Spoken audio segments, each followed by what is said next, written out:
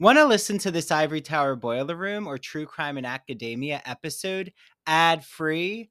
Head on over to our Patreon, patreon.com/Ivory Tower Boiler Room, to listen to all of our podcast episodes without any ads. You get access to our video episodes, our bonus episodes, and even more exclusive content, including merchandise.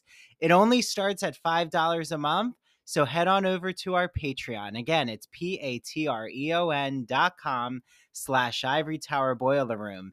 And while you're at it, you know what would be such a help is if you could rate and review the Ivory Tower Boiler Room on Apple Podcasts or Spotify. And make sure that you follow us and share out our podcast to all of your friends. It truly does help. And I want to thank you all. It means so much that you're listening to the Ivory Tower Boiler Room. I hope that you enjoy this episode.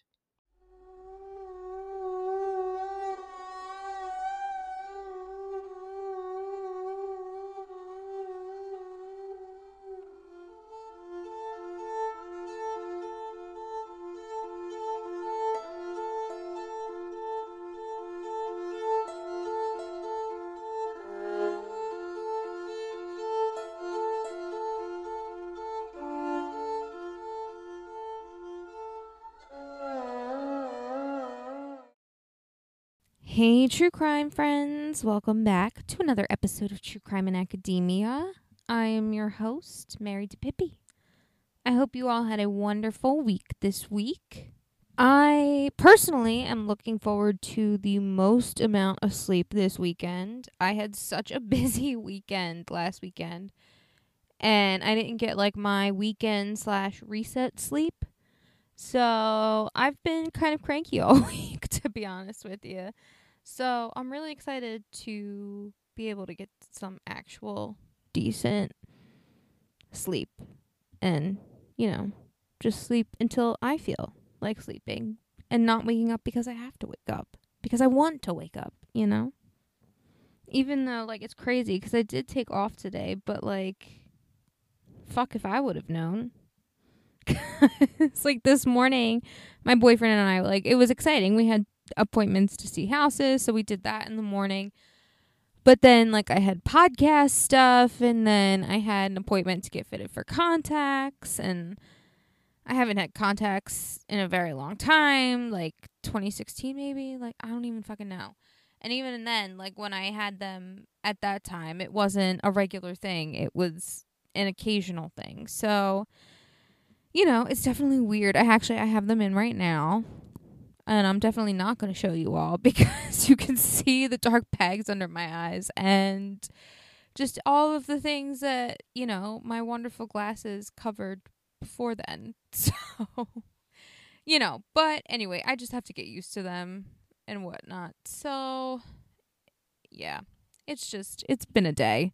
It's been a day. It's been a week. It's been a week before the week. So, like I said, I fucking need to go to bed. I'm so tired.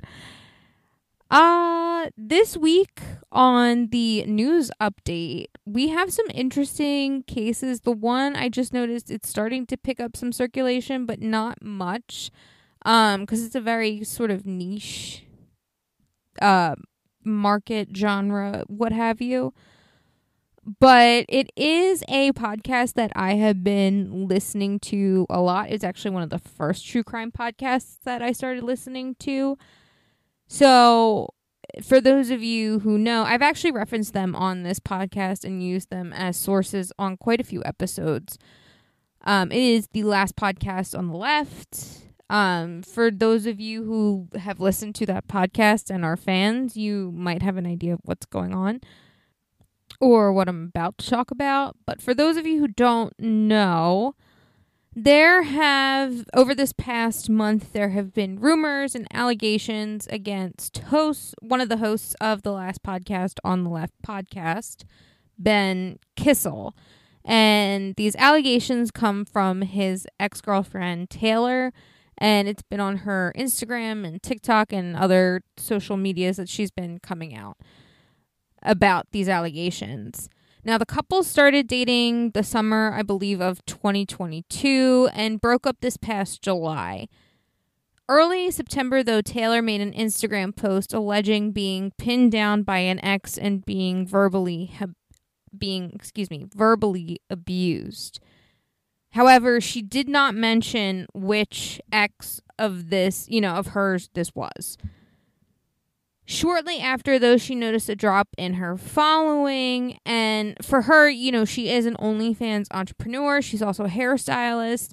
So she had some sort of following, and this was her main means of communicating with her clientele and everything. So, for her, this was a big deal. It's not like, and it actually translated into dollars for her. So, well, actually, I shouldn't say that. I'm alleging that it would then turn into dollars because, less followers, less paying followers, So, even though I can't say that 100% sure, but that seems to be the motivation behind her having posted this.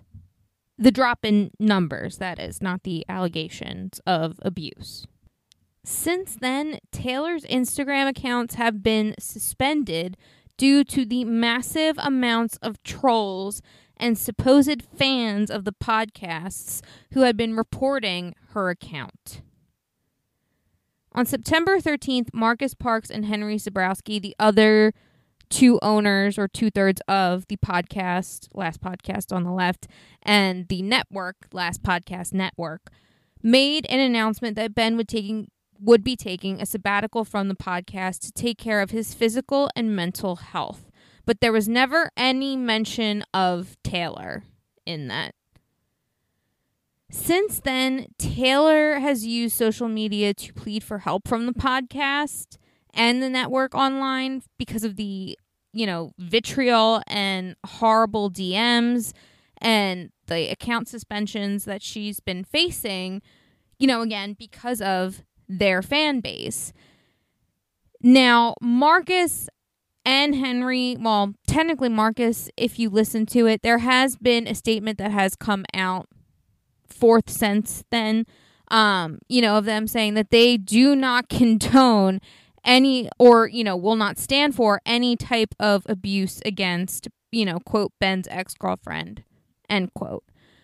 And I do think, they are being truthful. I don't think that they're saying that because they think that's what fans want to hear. I think they really are,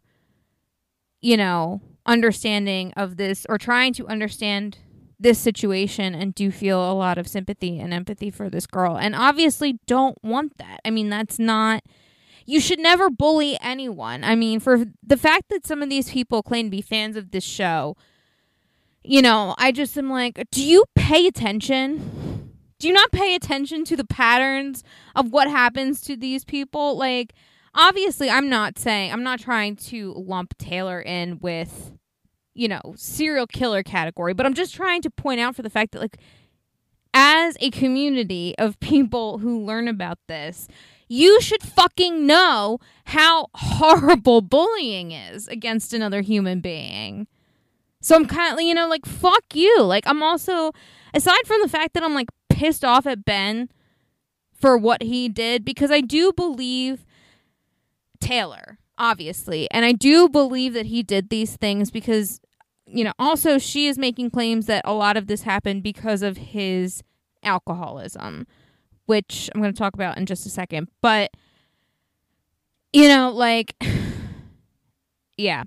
So the fact that, Marcus and Henry really do come out and seem to be genuine and do not want any of this type of behavior from their fans to continue, I think says a lot. They've put it, as far as I can tell, in front of almost every single episode that they've aired since then. So, they really are trying to drive this home, I think. And, obviously, like I said, they don't condone it. And I'm inclined to believe them because I like them. But like I said, I also feel like it's genuine. They also stated that they are, quote, still learning more, end quote, but that they do take this situation, quote, very seriously, end quote.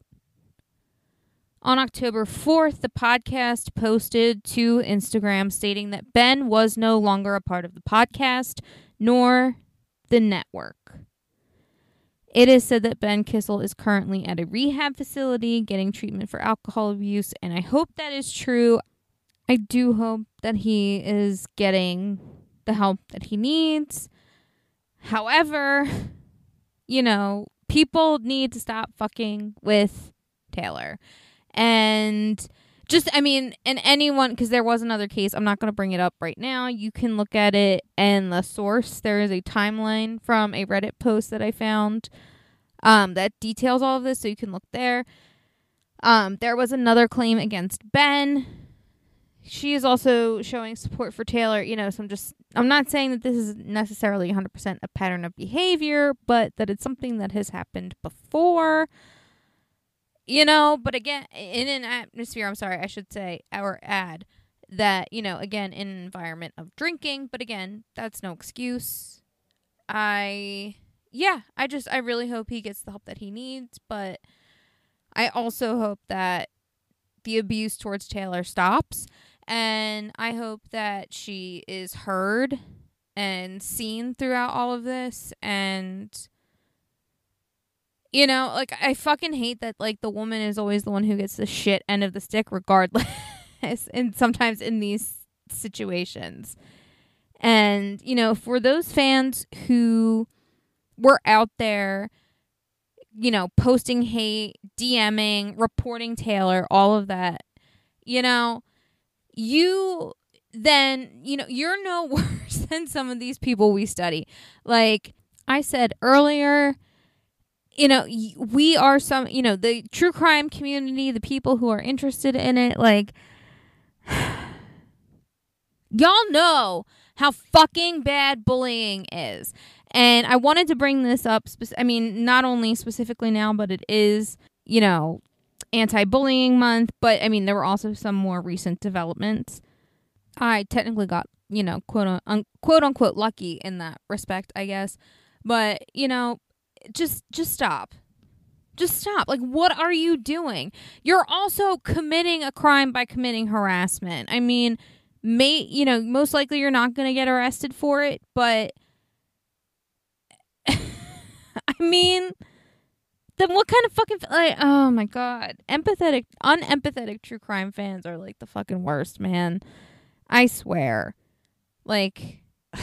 Some of you are probably gonna hate me for saying that. Well, actually, no, I don't think anyone in this listener base would. But I feel like the majority of true crime fans are very empathetic and sympathetic people. However, I just feel like the people that are fans of the last podcast, not all of them, but the ones that I'm saying are attacking Taylor, those individuals are not a part of that. So just get your shit together, y'all. Just fucking This next case also makes my fucking blood boil. A fourth grade teacher in Tennessee had been accused and has been since arrested for raping a former student and is alleging that she is now pregnant with that child's baby. Earlier this month, Alyssa McCommon, age 38, was arrested and charged with raping a 12-year-old boy and inappropriately contacting other young boys via video games and social media. McCommon is already a mother of two, somehow, and was released on a $25,000 bond as long as she did not contact the victim or any other minors besides her children. Of course, when that happened, she pleaded not guilty. She was then rearrested on September 28th after allegedly stalking and harassing the victim, who she was quoted texting, saying that he would, quote, regret, end quote, going to the authorities. Other text exchanges show that McCommon admitted to the assault and pregnancy while assuring the child that she would raise their baby and would never speak to them again. There is also a recorded phone call in which McCommon alleges that the baby is fathered by this victim. Upon the second arrest, thankfully, I don't know why it wasn't done in the first place, but in this circumstance, the judge thankfully revoked McCommon's bond. Other evidence discovered by police include the use of a code word to signal when the child was alone, to which then McCommon would send nudes via Snapchat. McCommon is scheduled to return to court on November 27th for a preliminary hearing. Anyone with information regarding this case is encouraged to contact the Covington Police at 901-475-1261. Again, I sound like a telephone operator, but the number is 901-475-1261. All right, that is all for the news update. We're going to take a quick break, and we will be back with this week's case. Hi, this is Dr. Andrew Rimby, and I'm so excited to shout out the Gay and Lesbian Review, who is helping to sponsor the ITBR podcast. For all of you out there, the Gay and Lesbian Review is a bi-monthly magazine where you can discover new things about gay and lesbian literature, history, and culture. And the GL Review publishes essays in a wide range of disciplines, as well as a slew of reviews of books, plays, and movies, and a number of special features, such as artist profiles and their popular art memo column. Each issue of the magazine brings you consistently intelligent, lively, thought-provoking articles focused on a unifying theme. For example, their September-October issue centers on the theme Cracking the Closet. So, starting in the 19th century, a number of artists and writers found ways to crack the closet by expressing their sexuality between the lines or in the interstices of their work. For example, Ignacio Darnad, who is a friend of the ITBR podcast, he's been on our show, writes all about illustrator J.C. Leyendecker, whose work for Ivory Soap and Arrow Collars gave him plenty of opportunities to draw pictures of well-dressed and at times scantily dressed American men. And you also can find an article by Vernon Rosario, who has been on the podcast, and he talks about the quest for sex in the Middle Ages. So, to subscribe, visit glreview.org. That's glreview.org. Click subscribe. So on their website, go all the way over to the right-hand side and you'll see the button subscribe. Click subscribe and enter the promo code ITBR50 because you're getting 50% off your subscription to the print or digital edition of the Gay and Lesbian Review magazine. I can't wait for you all to have your copy of the Gay and Lesbian Review magazine, and make sure that you take a picture when your magazine arrives or when you're reading it online and tag the GL Review on Instagram and ITBR, and we'll share it out in our stories. Enjoy your reading, everyone. Hi, everyone. This is Dr. Andrew Rimby, and I am so excited to be talking about Broadview Press. You might be asking, what is Broadview Press, Andrew? Broadview is an independent academic publisher in the humanities that produces high-quality, pedagogically useful books for use in university and college classrooms. They publish in the humanities, mainly English studies, writing, philosophy, and history, just to name a few genres. And recently, I had on Dr. Jason Holt, who wrote all about the philosophy of sport. And what better summer episode than to talk about what happens when a philosopher dissects the beautiful aesthetics of sporting culture. In the spring, I had on Doctors Kyle Stedman and Tanya Rodriguez to talk about what is sound writing, how to make audio projects in the college classroom, how to even have your students create podcasts. And then in the winter, I had on Dr. Jeffrey Weinstock. He talked about analyzing pop culture. Yes, I even sneak in some Real Housewives questions and how to teach composition and make it fun. He uses this whole metaphor about being a mad scientist in this gothic lab. And in the fall, I had on Dr. Ann Stevens, and she talked about literary theory and criticism. And yes, the university season is upon us. So, what better way to talk about the college classroom than to actually understand what is literary theory. That's a wonderful episode for all of you out there who teach literary studies. I love Broadview Press. Make sure you use their exclusive code. It's Ivory Tower on broadviewpress.com. You get 20% off all Broadview Press publications. Okay, until the next Broadview Press interview. And now back to the Ivory Tower Boiler Room. Hi, everyone. This is Andrew, and I am interrupting what I know is such an exciting Ivory Tower Boiler Room episode to tell you all about one of my favorite podcasts. It's called That Old Gay Classic Cinema, and it's hosted by Christian Garcia. Christian is joined with guest co hosts to talk about classic cinema films that we know and love, and he analyzes them through a queer lens. So he's talked about The Sound of Music, Alfred Hitchcock, The Wizard of Oz, Sleeping Beauty, 101 Dalmatians, and recently Hello, Dolly. I actually was on his first ever episode to talk about my love of The Sound of Music and playing Captain Von Trapp in my high school musical. Then I was joined with Mary DePippi, the host of True Crime and Academia, and our friend Travis Roundtree to talk about Alfred Hitchcock's Vertigo. Mary just had Christian on True Crime and Academia to talk about female poisoners, including the evil queen from Snow White and actual real life female poisoners. So Christian's podcast is the best. You must add it to your listen list. After you listen to this episode, make sure you head over to That Old Gay Classic Cinema on Apple and Spotify. Make sure you follow him on Instagram at That Old Gay Classic Cinema. And he's also on TikTok. Don't forget TikTok.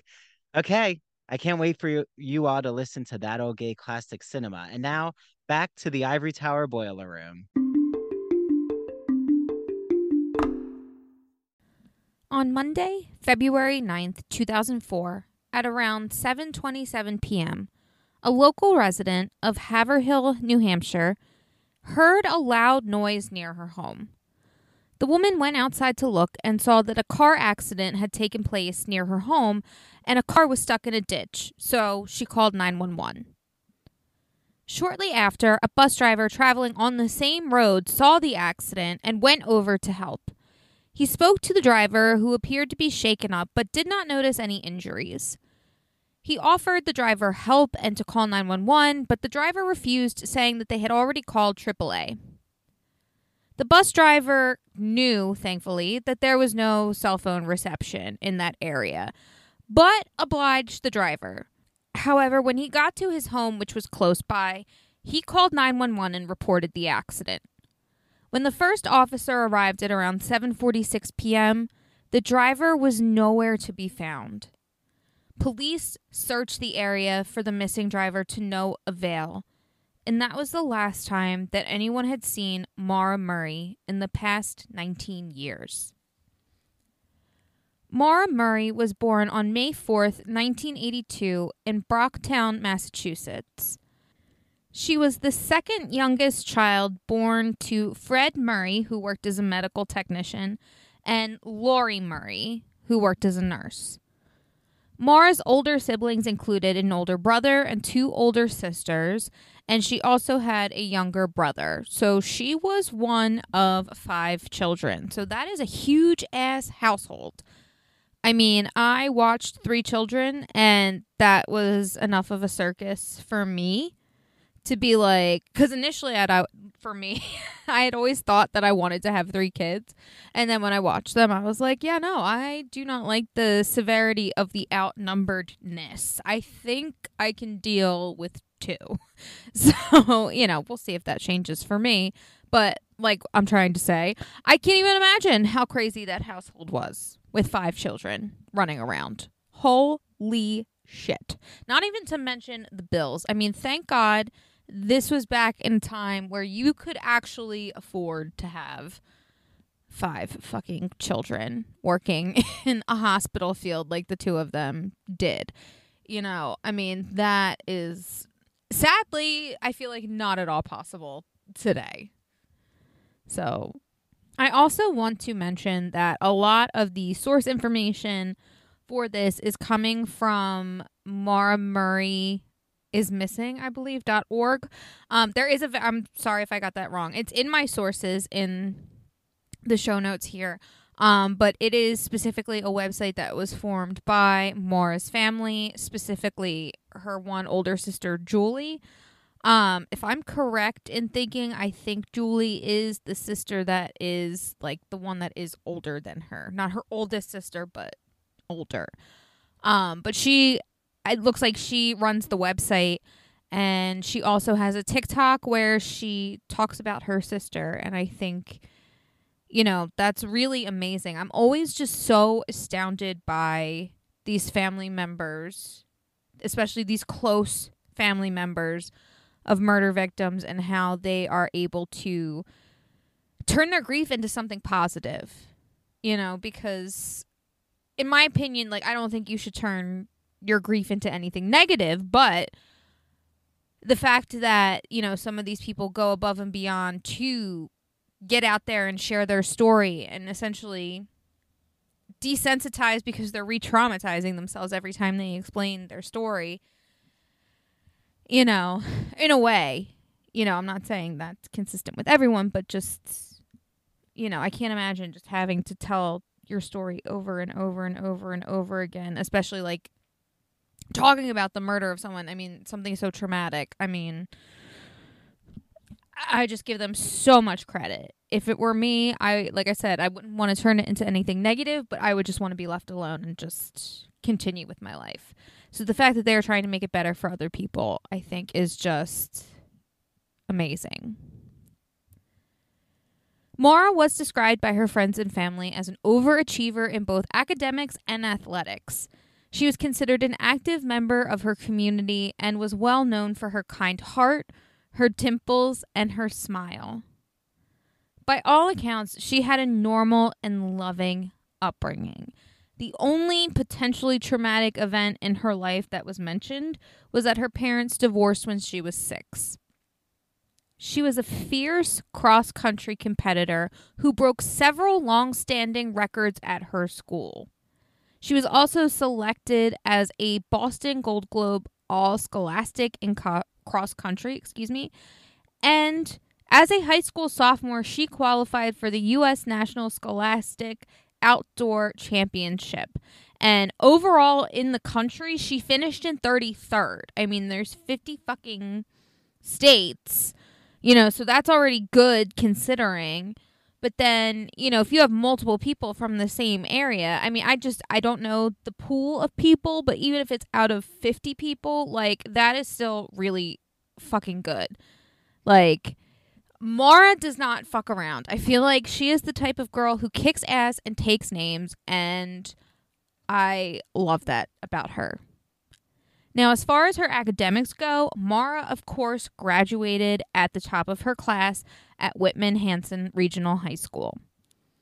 After high school, even though she had her pick, Maura accepted a congressional nomination from the late Senator Edward Kennedy and joined the U.S. Military Academy at West Point. Also, her sister Julie was there attending. So clearly, just excelling at things, I feel like, just runs in this family. And I feel like she was no different. So, but I mean, I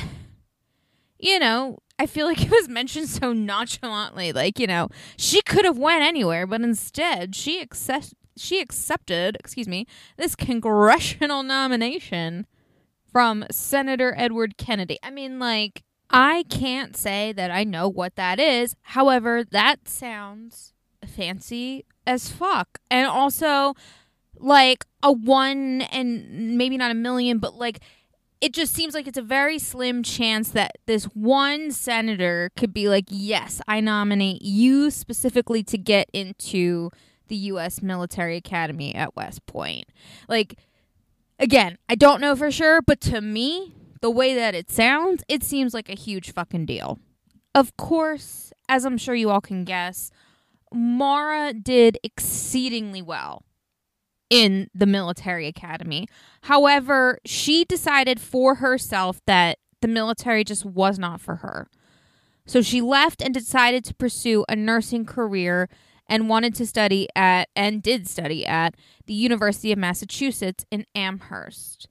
And it seems from there, I couldn't find anything specific that gave me like dates. I don't even actually know this person's name. But from what I'm gathering, it seems that she met her boyfriend there. LGBT stories are universal, but each one speaks to the individual heart and soul of the writer telling it. Do you have a story to tell? Or have you been moved by an LGBT book, film, painting, television show, or other form of media? Then the Gay and Lesbian Review wants to hear from you. The GNLR believes in bringing awareness to queer art and artists through reviews, commentary, and thought pieces in which the author relates their personal lives to a particular piece of art, a novel, a movie. In addition to the print magazine, the GNLR also publishes articles on its blog. So you can see all of this on glreview.org. That's glreview.org. Remember, you get 50% off your subscription of the GL Review magazine when you use the promo code ITBR50. That's 50% off your print or digital subscription when you use promo code ITBR50. To learn more about submitting an article for the GNLR, visit their writer's guidelines. The link is located at the bottom of their homepage. And if you have any questions, email Stephen Hemrick. That's STEPHEN dot HEMRICK at glreview.org.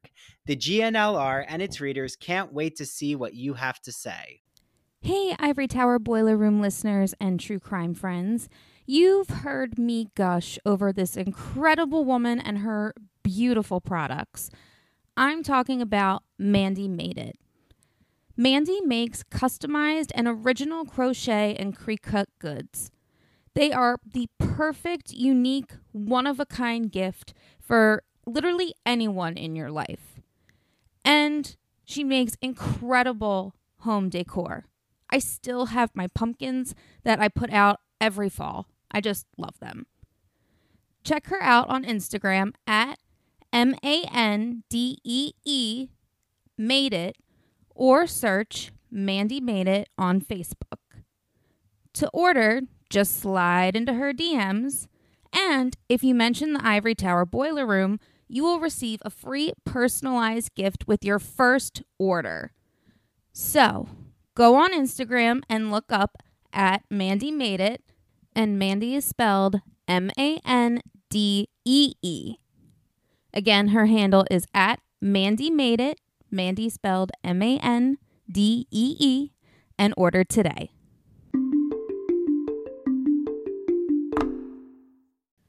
Maura submitted her nursing homework electronically on the morning of February 9th, 2004. She also sent emails to her professors stating that she would be leaving campus for the week due to a death in the family. However, according to her family members, this was a lie. There had been no death in the family. Maura then placed a call to the owner of a condo rental in Bartlett, New Hampshire, and it's assumed that she was asking to rent out the property. It was also said that Maura had spent time at this particular condo in the past, and it was kind of special to her. At around 3:15 p.m., Maura is seen stopping at an off-campus ATM, and she withdrew almost her entire account, which she pulled out from what was said from according to the bank records and everything was $280. So, you know, again, this is 2004. I know it's not like the 90s or the 80s where things were great, but $280, like, that was a decent amount of change, you know? She was then seen at a liquor store and bought around $40 worth of alcohol. According to authorities, Maura left Amherst, or the Amherst area, around 4:30 p.m. in her 1996 Saturn, and she was heading towards New Hampshire. According to her friends and family, she didn't tell anyone what her plans were in New Hampshire or why she was even going there. The next sighting of Maura is when the Haverhill woman hears the loud noise outside, which her home was near the road Route 112, which was the road that Maura was driving on when her car, went into a ditch. As I mentioned at the top of the episode, the woman then calls 911. This was around 7:27 p.m. When the bus driver pulls up and speaks to Maura, it is sometime around 7:53 or 7:35, my apologies. And that is my guess personally. It might have even been sooner, but because it was said that at the time he was living roughly 100 yards from the accident. So when his 911 call came in at 9:42, we can kind of assume that maybe there was maybe a 5-minute period. I don't know. Maybe a little less. 100 yards isn't super far. So he got there pretty quickly, and I don't know, and it's not recorded or documented anywhere, how much time he spent talking to Maura. So, these are just other factors of time. Like I said, the first call came in at 7:27, and then his call came in at 7:42. So we have less than 20 minutes of time from when the accident happened, when Maura was last seen, and when the second 911 call comes in. So it's possible that in between the time when she spoke to the bus driver and he called 911, she went missing. But also the first officer arrived on the scene at 7:46, which I know that's 4 minutes. But I mean, I feel like in a missing persons case, every minute is crucial. So, there's potentially an extra 4 minutes in the window of when she could have gone missing. Because, of course, by the time he got there, she was already gone. The officer went to investigate her car, and he reports that the car had been locked and that there was a box of red wine behind the driver's seat. My guess is that it was Franzia. I have no evidence to support that, but that is my guess, because that is a favored box wine of most people. He also noticed that there was a Coke bottle filled with red liquid, and that there were also stains on the ceiling of the car and the door. Now, on the outside of the car, he found that there was a rag that was stuffed into Maura's tailpipe. And it was said that this was done because she had been stopped for the emissions that were coming out of her car. So it was said that she did that to kind of stop that. He also noticed that her credit cards, ID, and cell phone were missing from the car, which would technically be consistent if Maura walked off willingly on her own. The officer enlisted the help of the bus driver who called the 911 call in and asked him to search the roads in the French Pont area just to see if there was any sign of her. A state trooper also responded to the scene. It's unclear as to who was responding to what call, because remember, there was 2 911 calls that came in. So both of them were responding to this, but it's unclear as to which call specifically, whether it was the woman's or the bus driver's. But given that the officer first on the scene knew to contact the bus driver, I would say it's safe to say that he was responding to the bus driver's call and the state trooper was responding to the woman's call. Not that that matters 100%, but it's just an explanation as to why they would both be there. The state trooper joins in the search, and the fire department also responds, and 8 of the firefighters that were there joined in the search. Sadly, that night they were not able to locate her. The next day, a, quote, be on the lookout, end quote, report for Maura was issued. Maura's father was called at around 3:20 p.m. that following day that the accident occurred, but he wasn't home, so a voicemail was left. The call only stated that Maura's car had been found abandoned, which it just hurts my heart because I know for me personally, I would be guilt-stricken, no matter what the circumstances, even if, me getting the call at that time would have mattered or not, like, it still would have bothered me that I didn't get the call. And I would have felt guilty that I wasn't there to answer that call at the time that it came in. Because it wasn't until 5 p.m. that Maura's older sister, and I think it might be Julie, I'm not 100% sure if it was Julie or her other sister, but one of Maura's older sisters heard the voicemail and was able to get a hold of their father and tell him the situation immediately. At around 5:17 p.m., Maura was considered a missing person. February 11th, which is the day after last, Maura's father arrived in Haverhill, New Hampshire, and a search for Maura began at around 8 a.m. A police dog was able to track her scent about 100 yards from where her car was found, but sadly lost the scent. Maura's boyfriend was brought in for questioning, but it seems from everything I've read that he was never considered a suspect or a prime suspect at any moment in time, or person of interest for that matter. More organized searches for Maura continued up until, from literally when she went missing in 2004, up until around 2010. One of the theories that police floated to the media was that Maura was suicidal, which her family insisted at the time wasn't true and isn't true. The police also claim that Maura was intoxicated at the scene, but the bus driver who talked to her claims that she showed no signs of being impaired, only being shaken up over the fact that her car was now in a ditch. I don't know why the police decided that they needed to say any of these things publicly. I really don't like the way that those statements paint Maura, as I'm sure her family didn't either. You know, it's just so frustrating. And, you know, sometimes it's just better to not say anything. And I know in the world today, in the media and everything, we are so like instant gratification. I need it and I need it now. But to even float those false theories about Maura and her person and, you know, making assumptions for her and her circumstances, you know, I don't think that's fair without hard evidence.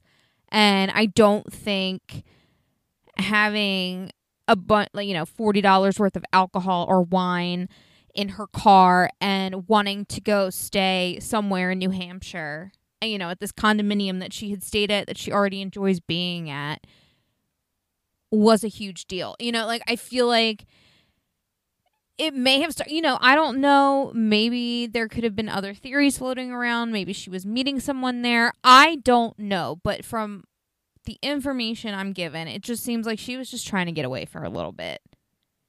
You know, she pulled the typical, you know, my grandmom died, you know, which, just a reminder to everyone, you can only use that excuse twice. You use it 3 and 4 times, you're going to have to get into step relations, which if you don't have, then you're going to have a lot of explaining to do.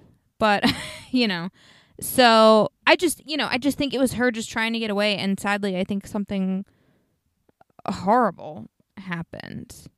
And what's terrifying is that it can happen in such a short amount of time.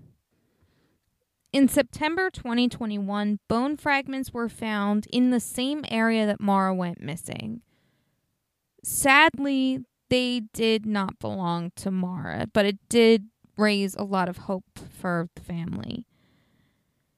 Instead, though, for those of you who are curious, the bone fragments, seem to belong to a woman who most likely died between the years 1718 and 1893.